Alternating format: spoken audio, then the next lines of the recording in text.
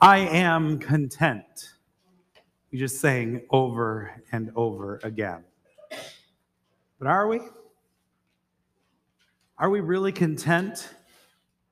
What would it take for us to be really content? I mean, think about your life. What would need to change about the way it is right now to honestly, truly say, I am content? Have everything I need. I am perfectly happy with where I'm at. What would it take? More money? More free time? Better health? A different house? A different living situation? What would need to change either for you or in the world to be content? It's a tricky question to answer because the more time you spend thinking about what would need to change for you to be content, you can find more things with which you're not content. So you spend more time finding ways to be unhappy than content with what you have. Contentment.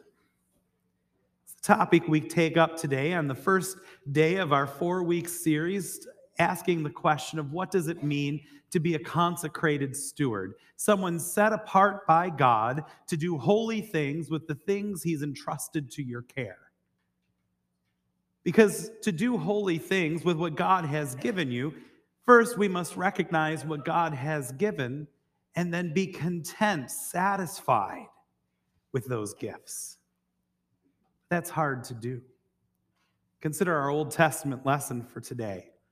We begin with Adam and Eve. They're living in the Garden of Eden, a place literally built by God for two people to be content. Everything they could ever want or need was in that garden. It was perfect.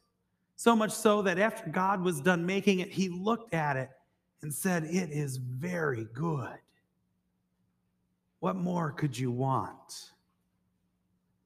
And yet, as Adam and Eve lived in that most perfect of blessed places, they found there was something more that they wanted. Satan appeared to them, showed them the fruit that looked appealing to the eyes and desirable to eat, and asked a simple question. Did God really say? Well, the moment he placed that in their mind, contentment could be no more.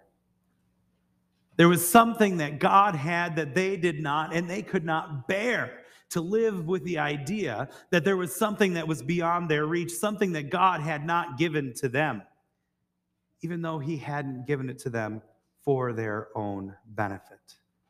Contentment was shattered, and they were overtaken by greed. Greed was all that was in their thought and their desires. So they took the fruit, and they ate.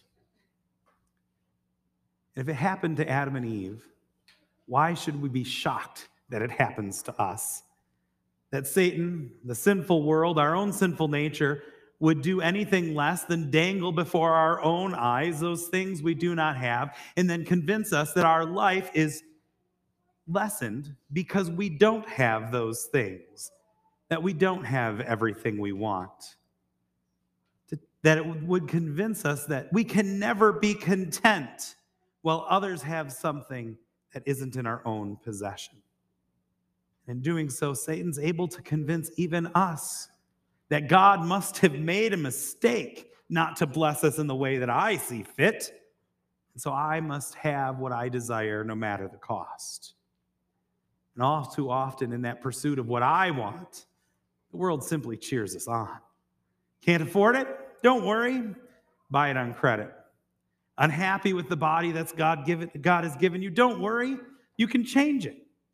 You don't like the person you've chosen to marry? Don't worry. Find someone else and you can change them too. You think it's unfair that you've been asked to live in a certain way by God? Don't worry. As long as everybody consents, it's really no big deal. Begin to bristle at the very idea that God, someone apart from us, would define what it means to live a holy life. Don't worry, the world says. You can change him too. All gods are equal. Choose the one you'd like. Choose the one who'd let you do what you want. Greed destroys contentment. Greed tells us that we should be our own God, doing what is right in our own eyes, convinced that our own personal happiness is the only pursuit we should follow in this life, and nothing should stand in our way. It's the basis of sin in the world. Adam and Eve could not bear the thought that they were not like God, and the greed to be like him destroyed any contentment they could have in the Garden of Eden. The idea that we cannot be like God, deciding for ourselves what would be under our control, is more than we can handle. And so all of a sudden, our neighbor's grass is greener, and everybody's life looks better than our own. And it's because this greed, this discontent has so effectively invaded our lives that it's so important that we hear the gospel lesson recorded for us today. The story that right after Jesus was baptized, the Spirit drives him out into the wilderness where he fasts for 40 days and 40 nights. And at the end of that fasting, when he's at his weakest, hungry and thirsty, Satan comes and he tempts our Lord, just like he did in the Garden of Eden. But this time, Jesus doesn't have all of the blessings of God at his disposal. He's not surrounded by a garden upon which God has smiled and said, "It is very good." No, he's in the wilderness alone, hungry and tired. So 3 times Satan comes to him in that moment and says, "Did God really say?" Twisting the verses of the Old Testament to his own advantage, changing God's words to try and get Jesus to falter. He tempts Jesus' hungry body with food. He tempts his ego with power. He tempts his faith with false promises not given by God. But unlike Adam and Eve, Jesus does not fall prey to Satan's wiles. No, he is able to turn away from that greed and rest in the contentment of knowing that his heavenly Father has given him all that he needs. His heavenly Father has provided all that he needs. His heavenly Father, our heavenly Father, is there to protect and preserve him in the face of Satan and his temptation. And in resting in that contentment, in rebuking the work of the devil, Jesus is able to succeed where we fail. And he abides in the promises of God. And he does this for you. Jesus remains content in the face of greed precisely because we cannot. He knows that we will chase after every shiny thing that Satan flashes before our eyes. He knows that we'll spend a lifetime chasing our tails, trying to be content, only to realize that when we finally have the thing we thought would make us content, there's something else that somebody else has that would be even better. So Jesus remains content because we cannot. And in this way, his death on the cross is able to make payment for the sins of our greed, to pay off the debt incurred by our greed. His death earns forgiveness for you because he dies for the sins you have committed, not the sins he committed.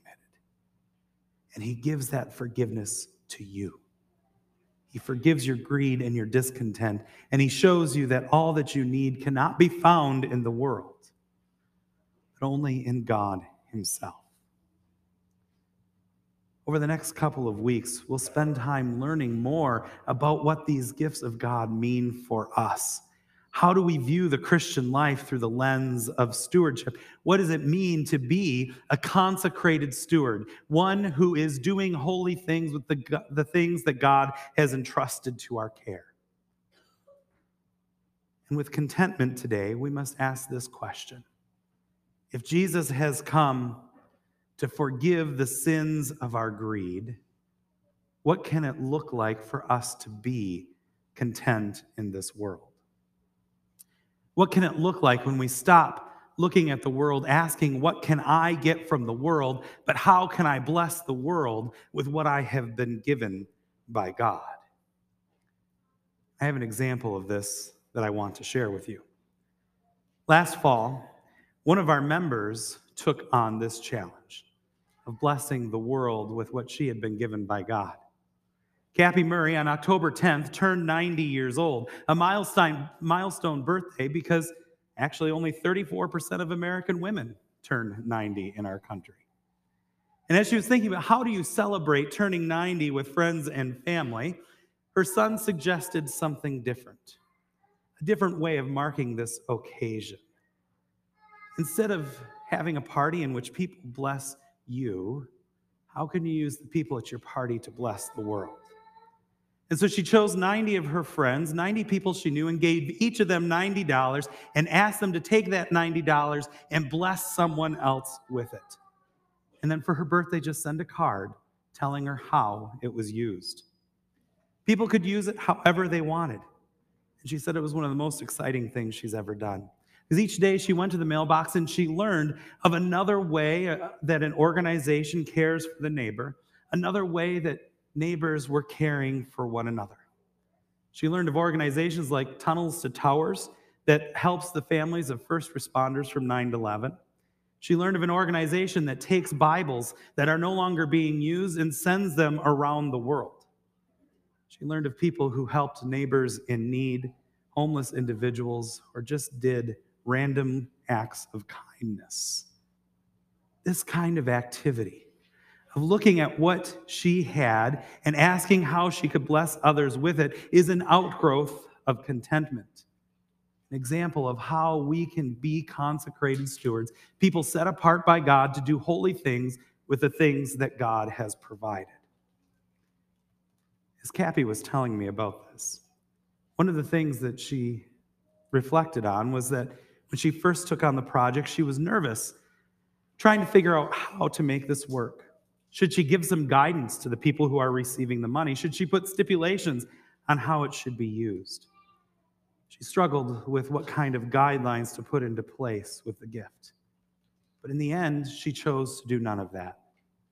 Instead, she simply said, give with a happy heart and where you know it will make a difference for others. And she said what surprised her in the responses is that every single one was an organization or a person she would have helped as well.